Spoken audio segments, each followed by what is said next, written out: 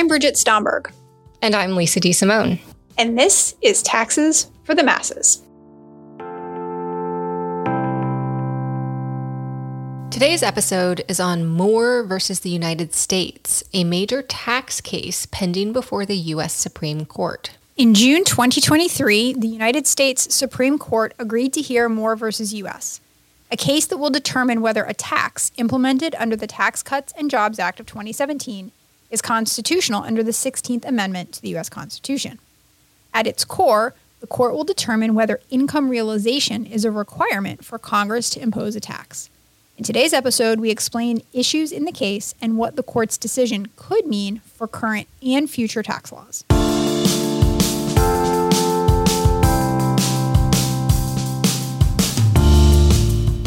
Hello, Lisa. Hello, B. So I am excited because we're talking about tax, obviously. Yes. But also because we're talking about the Supreme Court. And I don't know if you know this about me, but there was a point in my life when I wanted to be a lawyer. You married a lawyer. I did. He wasn't a lawyer when I married him. That's he didn't true. stay a lawyer for very long. Yeah, he's not one anymore. He did not want to be a lawyer.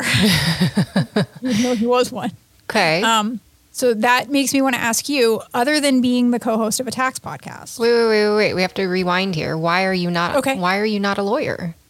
It's an excellent question. So I think that I was worried that it would just stress me out too much because, you need to be in the top 10% of your class to get the good internships, to get the good... I took the LSAT. I was admitted to law schools. I was ready to go.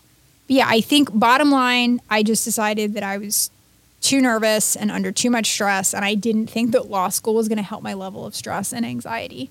So I went and got a job in public accounting instead. And then went into a PhD program, which is completely stress-free. Exactly. Mm-hmm. So I took the easy path. Yeah. Took the easy way out. For sure. So now I'll ask my question. Other than being the co-host of a tax podcast, a wildly successful tax podcast. Yes. Mm-hmm. What else did you want to be at one point in your life?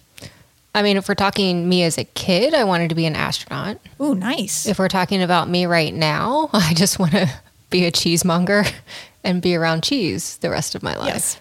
The cheesemonger part, I knew. I didn't know astronaut. That's a good one. It was until 1986 when the Challenger exploded, and then I did not want to be an astronaut anymore. Fair enough. We're going to talk about this Moore versus the U.S. case, and so we have 3 goals for today. Okay. We're going to talk about the tax that is at the heart of this case, which is something we call the transition tax, new tax that was implemented by the Tax Cuts and Jobs Act. So we're going to talk a little bit about what that tax is. I love talking about the transition tax. TCJA is everybody's favorite. Then we're going to talk about what the specific issue is in this Moore case related to the transition tax, why they're not happy about it. Give me more. More. And then the last thing we're going to talk about is if the Supreme Court decides that this transition tax is unconstitutional, the thing that's exciting about this case is that it's not just going to stop there, right. Potentially. It's not just going to have implications for the transition tax only. It could have some broader implications. We're going to talk about what those might be. So this is going to be a little bit of a speculative episode because we don't know what's going to happen. All right, so why don't you kick us off with a discussion of what this transition tax is that is at the heart of this Moore case? Before the Tax Cuts and Jobs Act, the U.S. asserted the right to tax the foreign earnings of U.S. corporations who were doing business overseas. Mm-hmm. Generally speaking. There were exceptions to that. But now, with the Tax Cuts and Jobs Act, we relinquished that right. We basically say we are no longer going to tax the foreign earnings of U.S. multinationals, subject to exceptions. Mm-hmm. Now, to get from the old world, which was we claim the right to tax all of those earnings, to the new world, where we're going to tax none of those earnings, it didn't seem right to allow corporations to just have all of their previously earned foreign earnings go completely tax-free. Yep. And the hiccup here is that they didn't actually pay tax on those foreign earnings until they brought them back to the U.S. So companies just left them overseas forever and ever in endless deferral of this U.S. tax. Okay, so we weren't going to let them get away with that. So we had to impose a transition tax to get them from a world where they were going to be taxed on those earnings to a world where they're not going to be taxed on those earnings. So we imposed a tax on the previously untaxed foreign earnings. It was mandatory. You had to pay the tax. So the key point to understand about this tax is exactly what you just said. It was a mandatory tax. Mm-hmm. Even if you didn't bring that money home, you were paying the tax. Yes. And what that means is that this transition tax was taxing potentially unrealized earnings. The U.S. company doesn't actually realize that income until it gets a payment from that foreign subsidiary. Yep. And in this case, you're getting taxed whether you make that payment or not. Exactly. And I can see why Congress wrote the law that way. They wanted people to bring the money home. And so the thinking was, if we tax you on it, you're more likely to bring it home. Sure. You're more likely to have the realization. But like you said, it is not required. And we don't make a distinction. So if you have kept that money overseas, if you're not having that foreign court pay you a dividend, you're still paying the tax even though you haven't realized the income. And that is the crux of the issue in the Moore case. Exactly. So did this tax, quote unquote, work in terms of encouraging companies to bring the money back? Well, some people would argue yes. So, for example, Apple made headlines for announcing that they were going to bring back $252 billion of cash. They made this announcement pretty much right after the act. They said they were going to bring that money back to make a, quote, sizable investment in the U.S. There's some evidence that it did encourage companies to bring this cash back and invest it in the U.S., which is, I think, what Congress wanted. Mm-hmm. The Joint Commission on Taxation estimated $338 billion in revenue over 10 years from the transition tax. And some academic research by my co-host here and some co-authors estimate $242 billion in tax among the largest 251 companies. So say more things about that. Okay, so exactly. So a couple things to think about here. A, this tax was potentially effective in getting these companies to bring back the cash and invest it in the U.S., which we wanted them to. B, it was also potentially effective as a revenue raiser, right? Because we know that the TCJA had to be revenue neutral. We needed some revenue. So $338 billion over 10 years is not chump change. No. That paper that I have estimates, like you said, about $242 billion among 251 companies. That suggests that we saw a range of overseas earnings coming back of somewhere between $1.5 and $3 trillion. So that $3 trillion of trapped cash number that we thought was maybe out there, that kind of checks out based on our estimates as well. And just to clarify, it's not that the $3 trillion actually came back to the U.S. It's just that they had to pay tax on that $3 trillion. Thank you for checking me on that, because that's the whole point of what we're talking about today. Okay. So that is a nice segue into what all of this conversation about the transition tax has to do with the Moores versus the United States. So let's dig into the facts here. The Moores are two individuals. Yep. They invested in an Indian-based corporation that was formed to assist rural farmers. Sounds nice. Yeah. They owned about 13% of the shares of this Indian corporation, and that makes them 10% owners subject to the transition tax.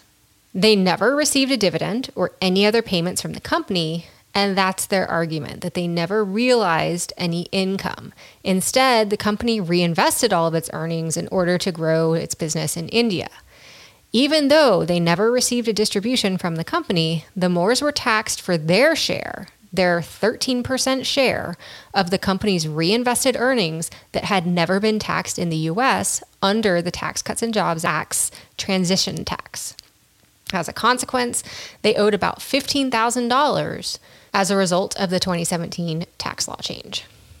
Question for you, Lisa. Why are we making such a big deal over $15,000 of tax? I mean, I'm sure they're paying more than that for the lawyers. That's an excellent point. This problem is a lot bigger than just these two people.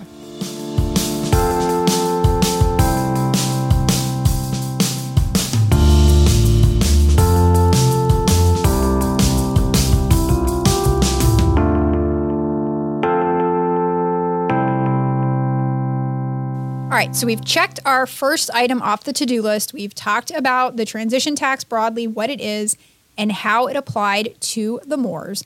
Now let's get into a little bit of the legal nitty-gritty here and why it is that two individuals are filing for a refund of a measly $15,000 of tax. Okay, since I never wanted to be an attorney, we have to turn to you for the legal nitty-gritty here. What is this all about? Okay. Happy to do it. So basically, what did they do? They paid the $15,000 of tax, and then they filed for a refund, basically arguing that the tax violates the 16th Amendment because it is not imposing an income tax. They're arguing that they had no realization of income, and thus they can't be taxed. So I love this because I'm teaching corporate tax right now. First thing that we talk about is entity choice. And if you are a shareholder in a C Corp, you don't get taxed unless you get a dividend. True. That's the rule. This is a big fat violation of that rule. They are taxing shareholders on corporate income when they didn't, when in this case, the Moore's case, they didn't get a dividend. Right. But there are other examples of this out there. Okay. In our tax law. Let me hear it. Okay. Well, remember when I said that before the Tax Cuts and Jobs Act, we had a system where the U.S. claimed the right to tax those foreign earnings of U.S. corporations? Yes. Even if those foreign earnings were not paid back to the U.S.? I mean, the default rule was that we only taxed it when it was paid back. But to prevent companies from just never bringing it back home and reinvesting in passive assets, not really doing anything with those funds, there's this whole provision of the tax code called Subpart F. I'm sure you remember all about it. Yes, Subpart F. Okay. So basically a set of anti-abuse provisions targeted at corporations that were not only shifting some of the earnings outside of the U.S. in order to avoid that U.S. tax, but also things like locating their intangibles in low-tax countries and never bringing those earnings back home. So to take, I'm going to say, the oomph out of this tax strategy, Subpart F required some of those foreign earnings to be taxed anyway, as if the U.S. owners had been paid a dividend, even if no dividend was actually paid. So it's exactly the same situation here. We've got earnings being earned. It's going to be taxed by a U.S. taxpayer, even though the U.S. taxpayer has not actually earned those foreign earnings. They were earned by the corporation, the foreign corporation, but not by the U.S. taxpayer. So you're thinking like a lawyer. Okay. I don't know that that's a compliment. I don't either, but it's fine. So, but you're thinking like a lawyer. Thank you for insulting me. No, because this is exactly what the opposing side, this is exactly what the Treasury argued. Yeah. The Moores went to court and said, we want our $15,000 back because this tax is unconstitutional. You are taxing unrealized income. And Treasury said, yeah, but we do that in other situations too. See Subpart F. And by the way, which you just explained. Subpart F has been in place since the 60s. Yeah. So we did this for over 50 years. Yes. This is not new. And nobody has complained. I don't know that is true, but I don't believe anybody has filed a lawsuit that has made it to the U.S. Supreme Court. Everybody's fine. Everybody's happy with it. Okay. Yes. To be more precise, nobody's won a lawsuit. Let's say that. Yes. Right. So this regime has been in place for 60 years, 70 years, you said it started in the 60s. Yeah, I can do some math sometimes. So this regime has been in place for 60 years, and for 60 years, we've just kind of gone along with it. And so for that reason, the district court ruled against the Moores and said, hey, other provisions of the tax code, like Subpart F, have been held constitutional over the years. They appealed, and the Ninth Circuit Court of Appeals affirmed that decision and was like, there's nothing to complain about here. This transition tax is not novel. It's not doing something that we haven't done before. Please take your argument and go someplace else. Okay. All right. So here we are. We've got taxpayers trying to get a $15,000 refund. We've got the district court and the Court of Appeals going, what is your problem? There's nothing going on here. Mm-hmm. But it is at the Supreme Court. And so the question is, what happens now? Okay. The Supreme Court is going to hear arguments sometime during their docket this year. They typically release their decisions in the summer. So by June of 2024, we should have a decision. Okay. So the big question is, what is that decision going to be? And in researching this episode, you and I have seen legal scholars outline multiple possibilities. Yes. So first, there's the possibility that the courts are going to say that this particular transition tax is unconstitutional, but only with respect to individuals. Interesting. Why would they do that? Well, if we're being honest, individuals were treated worse than corporations under this new code section, under this transition tax code section. And so there's a possibility that the courts would say, okay, individuals, you kind of got a raw deal here. It's unconstitutional as it applies to you. Okay. If they made that ruling, there are some estimates that would cost the U.S. about $3.5 billion in tax revenue over the next 10 years. Again, when we're talking about the U.S. government dollars, that's not. Yeah, that's not a ton. Okay. The problem is it could be unconstitutional for everyone, including corporations, right? They may not be able to just carve out individuals here as being the ones being wronged. And in that case, tax revenue would decline by an estimated $346 billion over the next 10 years, which would include refunds of the transition tax payments made since the Tax Cuts and Jobs Act was passed. That's a larger number. It is. Okay. And if the tax is unconstitutional, including for corporations, then wouldn't that mean we have to go back to Subpart F and give everybody back all of the tax that they paid on their Subpart F income since the 1960s? Yeah, this feels like a can of worms.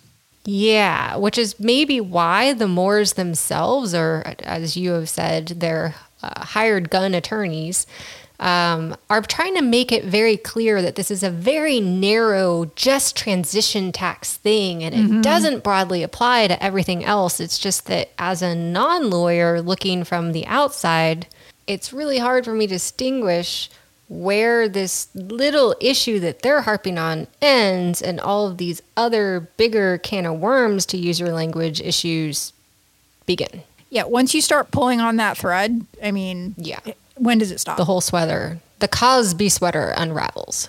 And so you're raising a really good point, which is that it's not clear whether the Supreme Court is going to listen to them and say it's really just a narrow transition tax issue, or if it's going to go beyond the transition tax, like you suggested, and put other tax provisions at risk, including, like you said, Subpart F, but also some of our newer taxes. Ooh, I like this. Keep going. So GILTI could be on the chopping block. Okay, so that is one way that we actually do tax the foreign earnings of U.S. corporations, even under the new default rule that we're not going to. Okay. Exactly. Logic. And then your favorite and my favorite, the new CAMT, the Corporate Alternative Minimum Book Tax. Can I just register a vote against CAMT as an acronym? I don't like it. It's terrible. Okay. 100% terrible. And so if all of those taxes are on the chopping block, then the Tax Foundation estimates total lost revenue of, wait for it, $675 billion over 10 years. This is not going to help our deficit. No, okay. Not remotely. It could also interfere with the U.S.'s ability to implement a global minimum tax under Pillar 2, since that's basically the international community's version of GILTI. So that's not good. No, and if all of this doesn't sound bad enough, let's go beyond this nerdy, detailed corporate tax mumbo-jumbo. The real elephant in the room, I guess, is that some people speculate that the court only decided to hear this case, because there's not controversy, there's not disagreement, because they wanted the opportunity to send a signal to Congress what their view is on the constitutionality of any tax on unrealized income, such as the wealth tax. Exactly. Yes, Democrats have proposed taxes on billionaires that would tax unrealized gains. And any Supreme Court ruling that says taxes on unrealized income is unconstitutional would make a wealth tax dead in the water. Yep. And now we understand why this little married couple with their $15,000 of tax liability they're arguing over is causing a big ruckus. A big ruckus.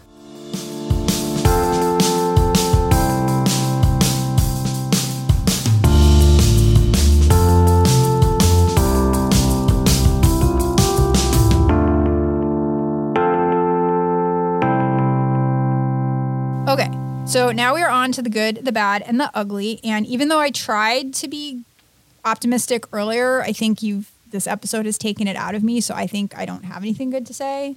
So why don't you say something good? I got to talk about Subpart F. Okay, all right. It's, fun for me and only me, not you or any of our listeners, but anytime we get to talk about Subpart F, I think, that's a good day. Because I like to forget about it, and so it's always good to have a reminder that it exists. Yeah, and it actually still exists. We did not get rid of Subpart F with the Tax Cuts and Jobs Act. It's still around, so that's fun. It's still there. Fun fact. It's good. Anything else good you want to say? No, I'm out. Yep. Nope. Okay. I think the bad thing here, one bad thing that I can think of is that even if they make the transition tax unconstitutional just for individuals, we're going to lose some revenue. Yep. If we make it unconstitutional for individuals and corporations, we're going to lose a lot more revenue. And as you mentioned, we are a country that is currently in a lot of debt and constantly facing shutdowns because we can't agree on how to fund our operations. I don't think this is the time we want to be giving up $350 billion of tax revenue. And I guess one thing that's kind of interesting about this, and maybe it's a bad look for the Republicans, maybe they don't care. This transition tax was passed by a Republican Congress. Mm-hmm. And the people who tend to oppose the wealth taxes and the billionaire taxes tend to be Republicans. Mm-hmm. And so it's like we're willing to, I guess I do have to give them a pass for consistency, right? They're willing to call a tax that they passed stupid and unconstitutional to prevent Democrats from getting a wealth tax sometime in the future. So I don't know, maybe this is great. Maybe this is the internal consistency I've been wanting my whole life. It is some self-policing, right? Yeah. Okay, look, I found a good. I dug my hand in the flaming pile of garbage, and I pulled out a good. I'm impressed. Okay. Do you want to just move on to the ugly? Let's go. What you and I have been reading is that lots of legal scholars think that this is just a gross example of Supreme Court overreach. Maybe I should say another gross example of Supreme Court overreach. Lots of attorneys didn't think that they would agree to hear the case. Because you're not going to agree to hear the case just to say we agree with the Ninth Circuit Court. Like there's no reason to do that because there was no disagreement. Right. So if there's no disagreement in the lower courts, it's very unusual for the Supreme Court to hear a case. So if they're not going to hear it just to say we agree with you, Ninth Circuit, then the chances are they only agreed to hear it so they could say we don't agree with you, Ninth Circuit, and pave the way for some degree of terrible tax policy going forward. Yeah, it's not good. I've also heard concerns that Justice Alito might not be fully independent on this case. So what's going on with that? Yeah, so as you and I understand from researching this case, the Moores aren't the real parties of interest. Like, we're not all concerned about them getting their $15,000 back.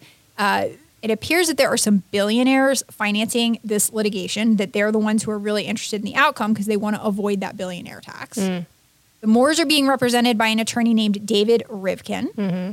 And according to some reporting by The Guardian, it turns out that David Rivkin also represents Leonard Leo. Ah, I recognize that name. Exactly. So if our listeners have been paying attention, we talked about him in our episode on 501c4 organizations. So he's in trouble for misdirecting some funds from these tax-exempt organizations. And he has connections to literally all of the advocacy groups that filed briefs with the Supreme Court encouraging them to hear this case. Most directly to your point, he also has a relationship with Justice Alito. Which is not a great look. So let's say Justice Alito here is not swayed by his relationship with Leonard Leo or any of this. It still doesn't look very good at a time when there have been numerous articles about the, let's call them privileges that certain Supreme Court justices have received as a consequence of some of their friends and acquaintances. 100%. So I think you and I aren't lawyers, but we are accountants, and the big thing is we have to care about independence, not just in fact, but independence in appearance. And appearances are not looking good here. No. So Richard Durbin, who's the Democratic chairman of the Senate Judiciary Committee, raised concerns about Rivkin's involvement in the case, basically saying that Rivkin's access to Alito could cast doubt on Alito's ability to fairly discharge his duties in any case in which Mr. Rivkin represents one of the parties. So to your point, even if Alito can rise above this in his own personal interest, it doesn't look great. No. At a time when the Supreme Court generally is not looking great. No. But despite all of this, Justice Alito has, in fact, refused to recuse himself. Good times were had by all. Exactly. So we don't know what's going to happen. Doesn't seem like it's going to be good because, again, no reason for them to hear a case just to say we agree with everything the lower court said. So chances are something's going to be unconstitutional somewhere. It's just a matter of how far-reaching that's going to be and how much tax revenue we're going to lose as a result. Oh, boy. Does any of our government function the way it's supposed to? Thinking. My co-host is unwilling to look me in the eye right now. Thinking. Cannot make eye contact. Yeah, I got nothing for you. No, sorry. I'm reluctant to say that no branch of government does, but nothing is coming to mind. Can't argue with that.